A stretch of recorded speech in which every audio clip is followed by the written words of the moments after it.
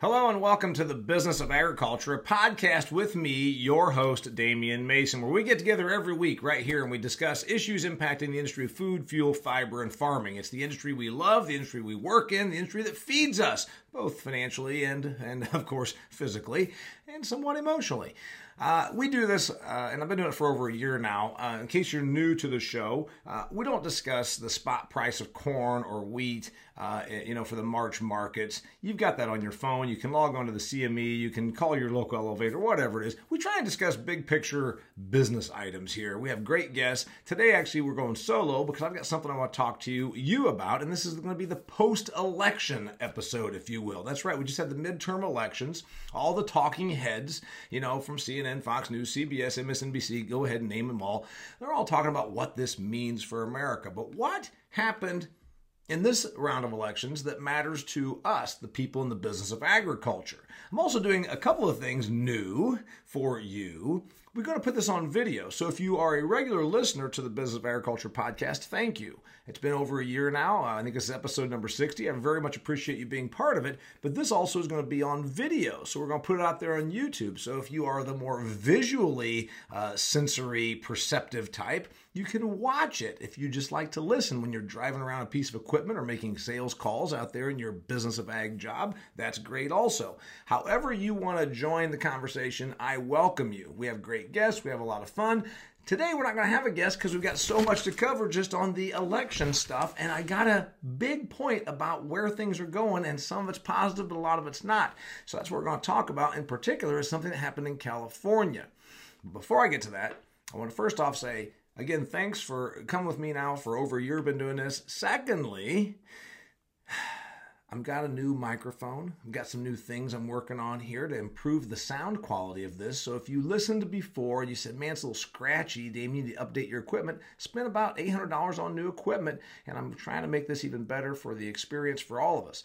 Also, I'm operating from the Arizona headquarters. As many of you know, I split time between my farm in Indiana, and then I get away for winter because I can't stand the gray skies or the cold weather. So the last batch of steers went in and got butchered last week. I immediately hopped in the truck after I disconnected the livestock trailer. Me, my wife, and my dog drove across country, got to Arizona, settled in for less than a day, and then I hit the road and got on an airplane to Oregon, where I worked for the Oregon Farm Bureau Young Farmer and Rancher Conference. In fact, tomorrow I'll be getting on a plane for Kansas, talking to some great folks there with Agro Liquid, and then I'll be going from there to the Agceptional Women's Conference. So by the time you're listening to this, you might have already seen me at one of these events, the Agceptional Women's Conference in Norfolk, Nebraska.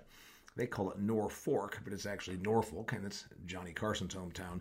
Be working at the Northeast Community College up there. So it's got a busy time here in November while I'm hitting the road, and I drove across country, but I needed to squeeze in, of course, time with you to record this Business of Agriculture podcast, because there's some really important stuff that happened, and it happened in California. And you know what we always say, that what happens on the coast works its way into the heartland, and I don't think that's a positive for many things as it pertains to the business of agriculture. Californians passed Proposition 12. So I've been reading up on this. Of course, I don't live in California. I'm an Indiana resident with a winter house in Arizona, so I'm close enough. And I go over there quite a bit. In fact, I think I've done 3 paid events in California so far this year.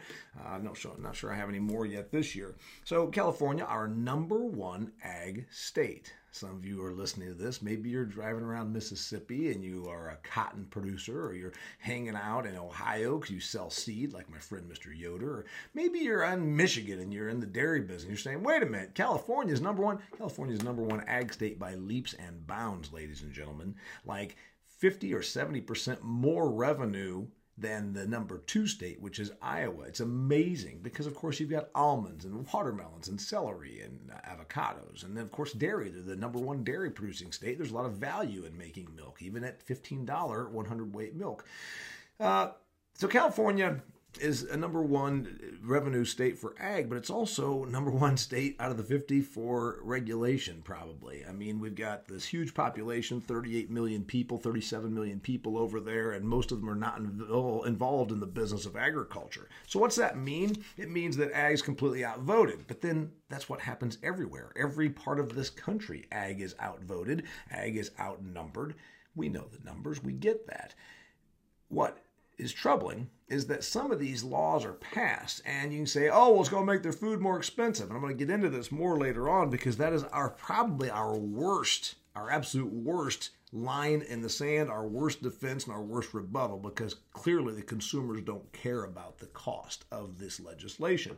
What concerns me more is an ag-ignorant electorate falls for the propaganda by our organizations that are our opponents, and we don't fight them well, we don't fight them at all, and we fight them the wrong way, and then we never let our customers that have a vested interest in this actually do the fighting for us. So that's where we really screw up. So anyway, that's what we're covering here today on the Business of Agriculture podcast. I appreciate you joining me, your host, Damian Mason. You can find all my past episodes, DamianMason.com. Go across the top, DamianMason.com, and there'll be information about me, how to contact me, and there'll also be programs and, how to find photos of me and how you can see videos of me on stage doing presentations at ag organizations all over North America. And of course, you can also find podcasts and blogs. So you can click on that, or you can go on, any of the other places, I think, Stitcher and all these other places, and find it. So I do appreciate you joining, and if you really enjoy this, please share this with others that might benefit by being a part of our community here.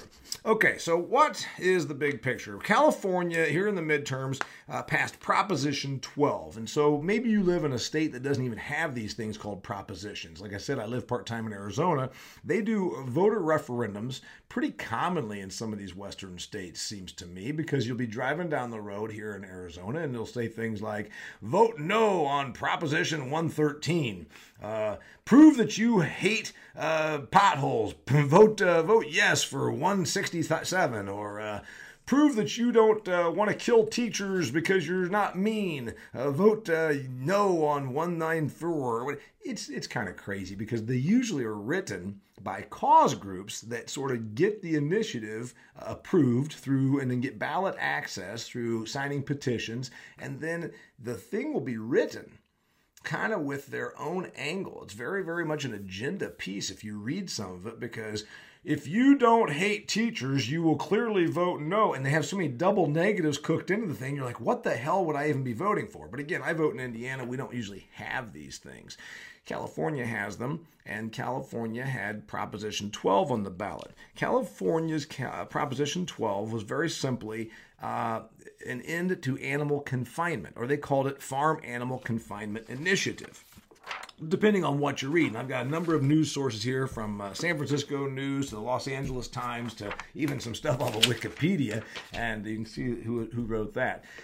What they're saying is they want there to be more space for animals. They want there to be more space for chickens in particular, and then veal calves and beef.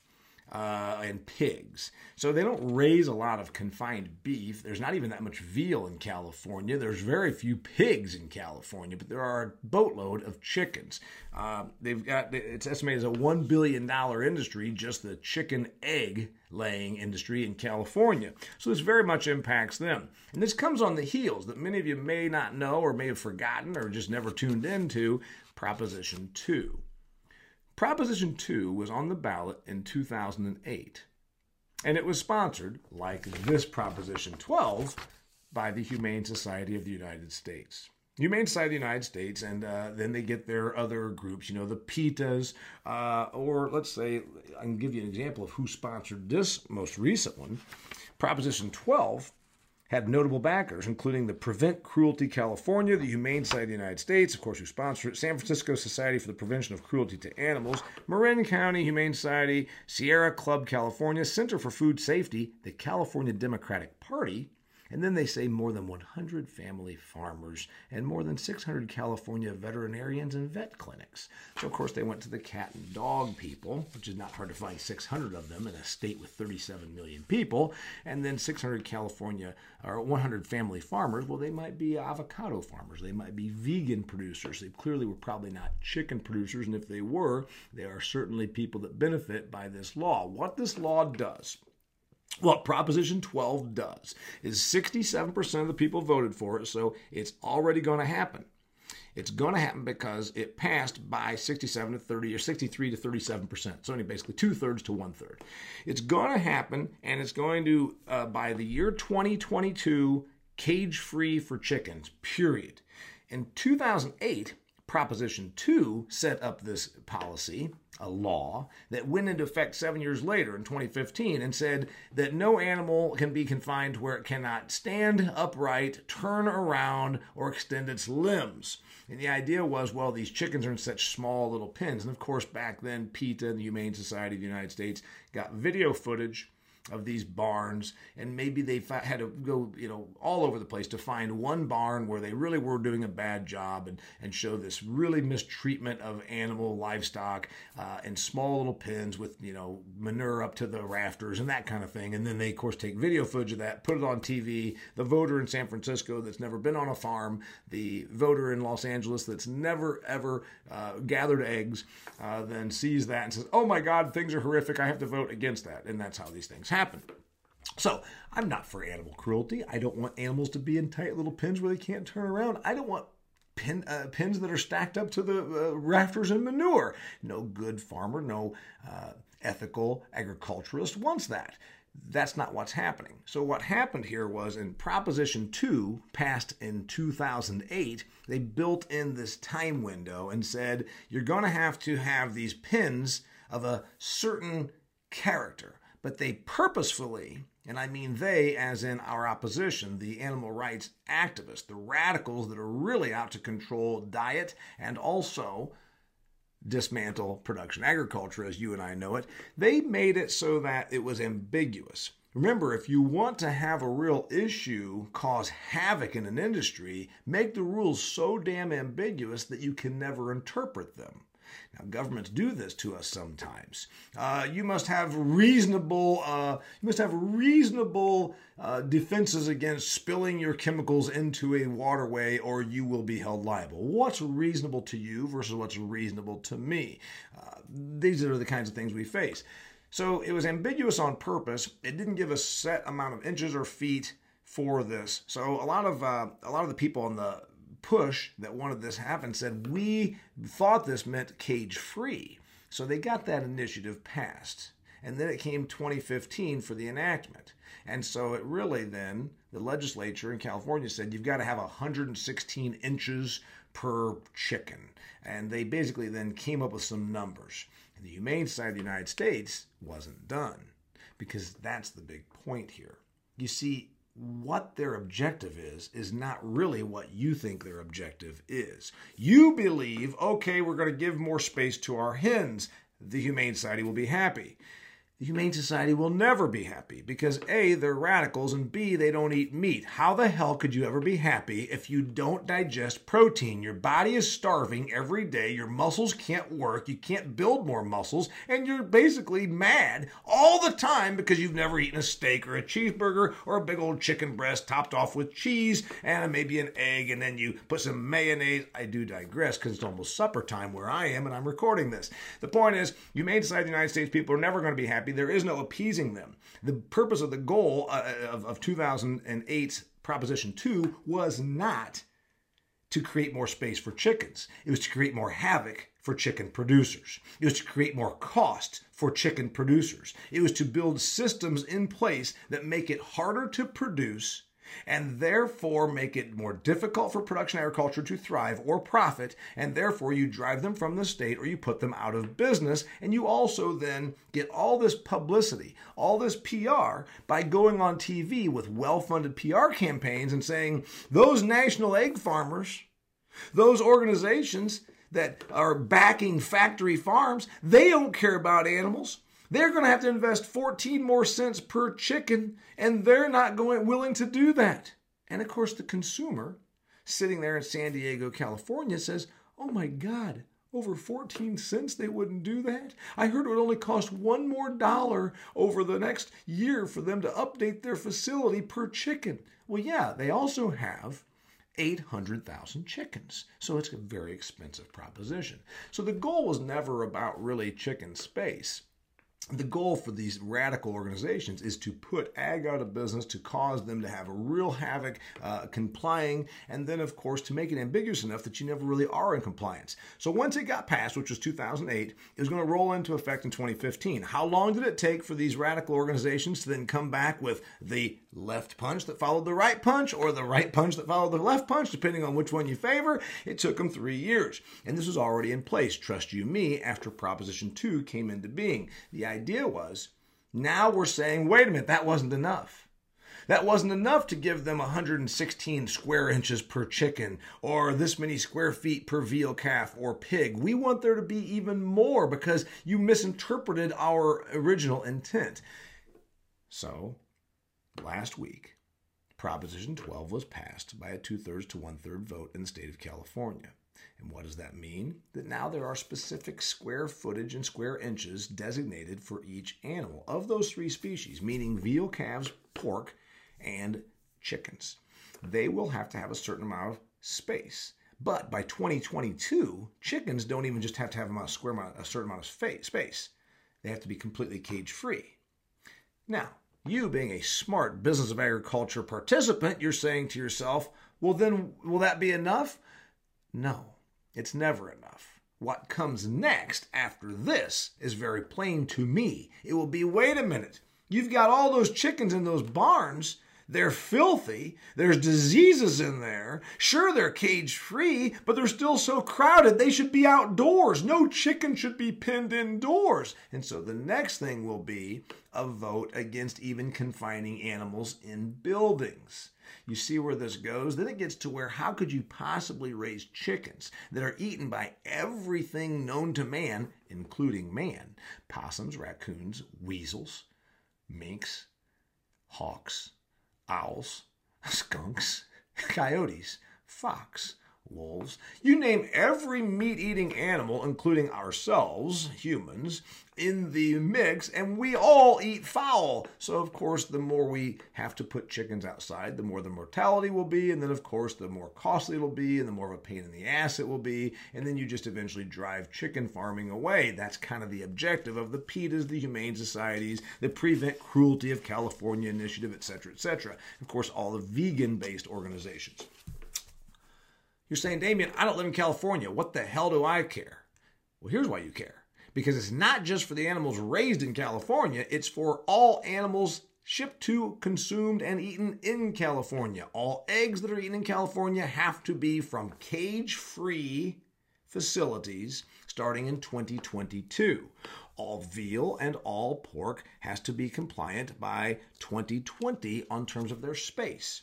Now, this is a $1 billion egg industry in California, but you're saying, who's going to monitor all that? There's already an estimate in this one article that I read that it looks like it's going to be about a $10 million additional compliance regulation cost built in for the government of California.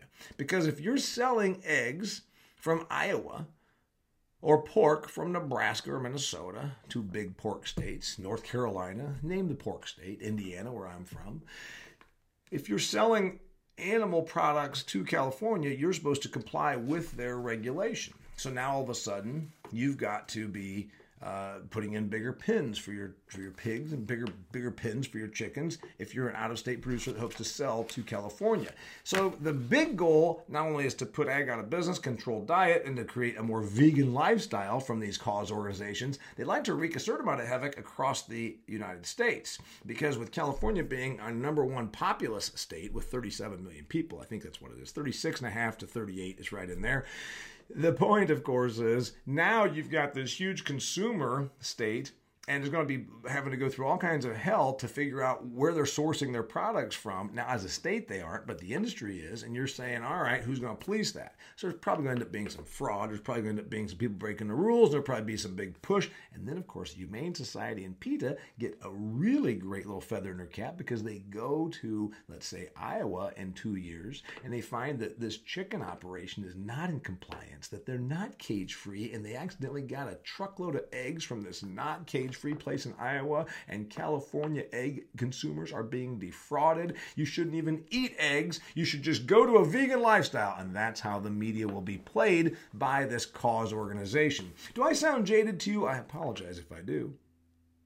But it's because I know these organizations, I study about them, I read them, I watch what they do, and hopefully you do too. If you don't, just tune in right here, and I'll give you the scoop from my perspective, but I'm not making any of this up. You can read it right here, Los Angeles Times, San Francisco, this one's my favorite, the Eater of San Francisco, that's got some good data in here, and then of course some TV news outlets there.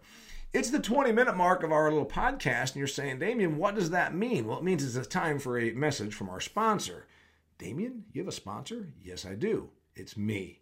As you can see, if this banner behind me is on your screen, and if you can't see it because you're listening as you're driving your piece of equipment or your sales vehicle down the road, DamienMason.com is where you can find me. It's where you can find all my stuff. But you know what? It's also where you can find out how to book me. I make a living giving presentations at business events and agricultural functions all over the world, but principally right here in North America. I'd love you to consider bringing me into your 2019 meeting. I'll keep it funny. I'll give you the comedy and the commentary about this industry that we call the business of agriculture. All right, so where am I going with this? Well, I want to point out where we get it wrong. And I have to commonly say this to our ag folks because we're just not good fighters. I swear to you, we took one too many lessons from William Penn and the Quakers about turning the other cheek. We don't just turn the other cheek. We pull our pants down and give them both of our cheeks and say, beat the shit out of me. Go ahead and just hit me with a board. Paddle me. I mean, what are we doing? Here was the response from Ken Klippen, who I eventually want to have on this show, with the president. He's the president of the National Association of Egg Farmers. And generally, he keeps talking about cost, that what is happening with Proposition 12 is going to add to the price tag of dinner. It's going to make food more expensive. And as I continue to tell you, the radicals know that the consumer doesn't care about that. Because when you put 1 to 2, and this is an actual number that I have in one of these articles right here, they estimated it's going to add 1 to 2 cents per egg.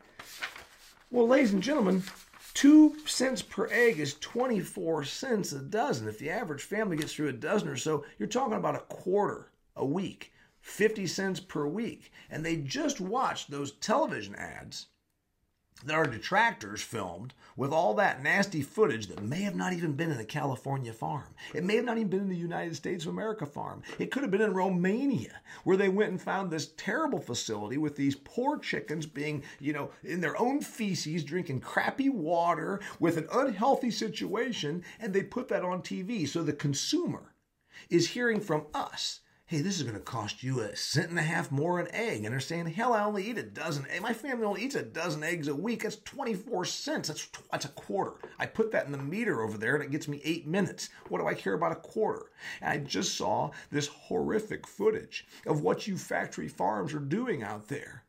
You think it's not worth a quarter more to put that to an end? That's what we're up against. Stop telling people about it's going to cost them more because they really don't care. Here's where we win. Here's our argument that we should use. It's not about 25 cents right now, Mr. and Mrs. Consumer. It's about the fact that these organizations don't really care about cruelty or humane treatment of these chickens or these pigs or these veal calves. What they really want is to control your diet. They want to take meat off of your plate. They want to make it so your son and daughter right over there cannot have eggs for breakfast. They want to make it so that you cannot have leather boots, leather shoes, leather sneakers, and leather pants. It's fun to think about girls in leather pants, isn't it? Okay, that's what the answer needs to be from us to our consumer. Yes, you should care. You should be very angry about this because they're trying to take away what matters to you. Let our consumers do the fighting for us. Another point I want to make to you, the price and cost don't matter. Stop using that. If you use it as one of 7 arguments against this control, not the number one and only argument against this control. It's rife for fraud. There's going to be all kinds of problems with that. It's going to cost you more for regulation. But we're really doing things right already. And here's the big point. There is no appeasing these animal rights radicals. So put it back on our consumer and say, do you realize these organizations, these radical organizations that raise millions and billions of dollars to control what you eat, ultimately just want control of your diet. They want to tell your family what to eat. They want to take choices away from you. But right now you have more choice than you've ever had. From Whole Foods to Trader Joe's to Amazon shopping online to going down to the local Kroger, the Safeway, the Winn-Dixie. You can have anything you want. Why would you want to empower them to restrict you? When you vote their way, you give them the power to restrict your choice. That's a winning argument because people don't like being controlled on their food. Look at the POP law in New York City. 16 ounces of Coke? What if it's hot and I'm thirsty? Okay. Another big point I want to make to you. This is coming. It's going to happen. Cage-free is going to be the reality. It's just going to be the reality because it's already got momentum. And now we've got California. And of course you can say, well, Massachusetts. That doesn't matter because they don't really raise any chickens in Massachusetts. But it's going to trickle because what happens on the coast trickles its way in. And cage-free, we've proven we can actually be just about as efficient. The price spike that happened after Proposition 2 came into effect in 2015, remember that was the law that was voted on in 2008, came in 7 years later. We said, oh my God, eggs are going to be so expensive. A bunch of production already switched over. And the consumer didn't see a big cost. And they didn't even see a big disruption. Oh, eggs got a little scarce for a few months. Not enough that really anybody got hurt. It happened for a while, 3 to 6 months. There were some disruptions, some price issues, some supply issues, but the market corrected. And so I don't know that we have a big leg to stand on that is going to hurt supply. I think we have a bigger leg to stand on that's going to long-term hurt the industry that hurts supply long-term. Meaning, if California's radical laws happen in the whole 50 states, that will be an issue. Because of compliance, because of switching over, because of cost, and also because of just the ability to do it. But cage-free on chickens is going to happen. I do see an end to the crates. Sorry, National Pork Producers Council. I love you. You people hire me all the time, but this is the next initiative. They're going to go after the crates. They've already done it in California. It's going to be how big can the pen be? And then again, you'll say, we gave them a big enough pen. Oh, but it wasn't big enough. We thought when we passed this law that you were going to actually have that pig's best interest in mind, but you certainly didn't. It's all about factory farms and profitability. So there's no appeasing these organizations. So I say before it gets worse, cage-free is already going to happen. Cage-free is already going to happen. It's already there. We think about 1/3 of one of these articles I read right here said that 1/3 of the chicken eggs, are raised cage-free right now in the U.S. It's probably more than that, depending on which state you're in. It's going to be that way more and more. You got McDonald's and Burger King and Subway and Taco Bell and then Kroger and Safeway and all these different companies that are saying, you know what, by 2022, we're going to go all cage-free.